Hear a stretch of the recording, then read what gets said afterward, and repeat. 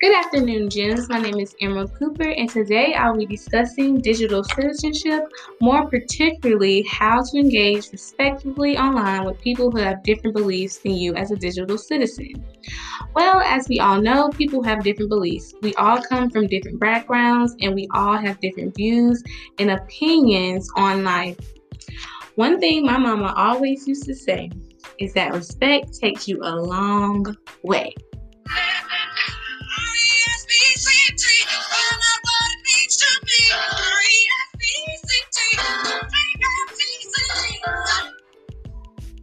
Being respectful of others' opinions while still having your own is not a hard task.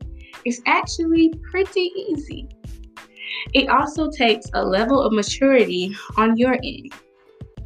Let's take a look at online discussions. As college students, we are asked or we are required to participate in discussion boards. I know. We usually hate them, and it's something that we as college students literally do not look forward to. Whenever I look on a syllabus and I see that we have to complete a discussion board, I literally cringe.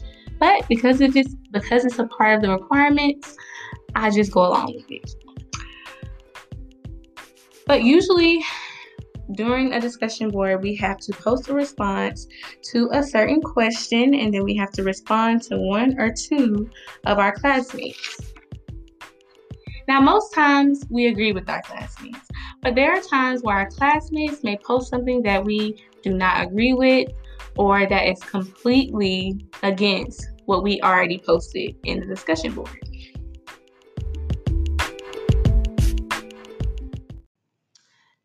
It is not our job to jump down the throats of our classmates who have different beliefs than we do. It is our job to respectfully respond in a way that a digital citizen would.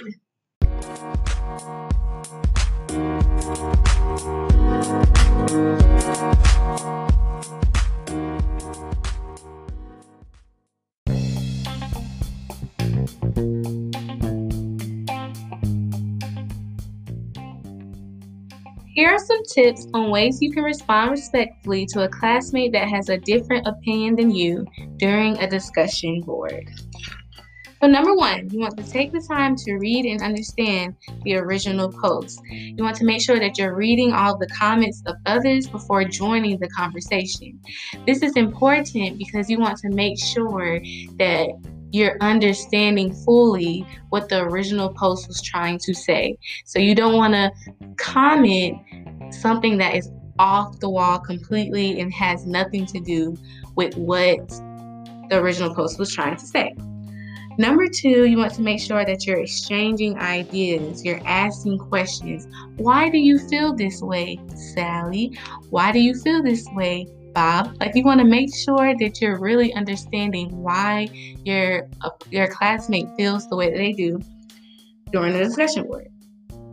Thirdly, you want to make sure that when you're crafting your response, you're considering the audience that you're writing for, making sure that you're writing a response that adds to the conversation instead of takes away from the point and the conversation that's already being held.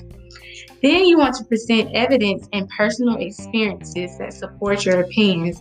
You want to make sure that you're not just talking out of your head, that you actually have evidence to back up what you're trying to say. Lastly, you want to consume as much as you can contribute. So read with intent and not to comb out others' opinions. So read that original classmate's post looking to learn or looking to understand rather than looking to tear apart and make them seem like they're wrong for having their opinion.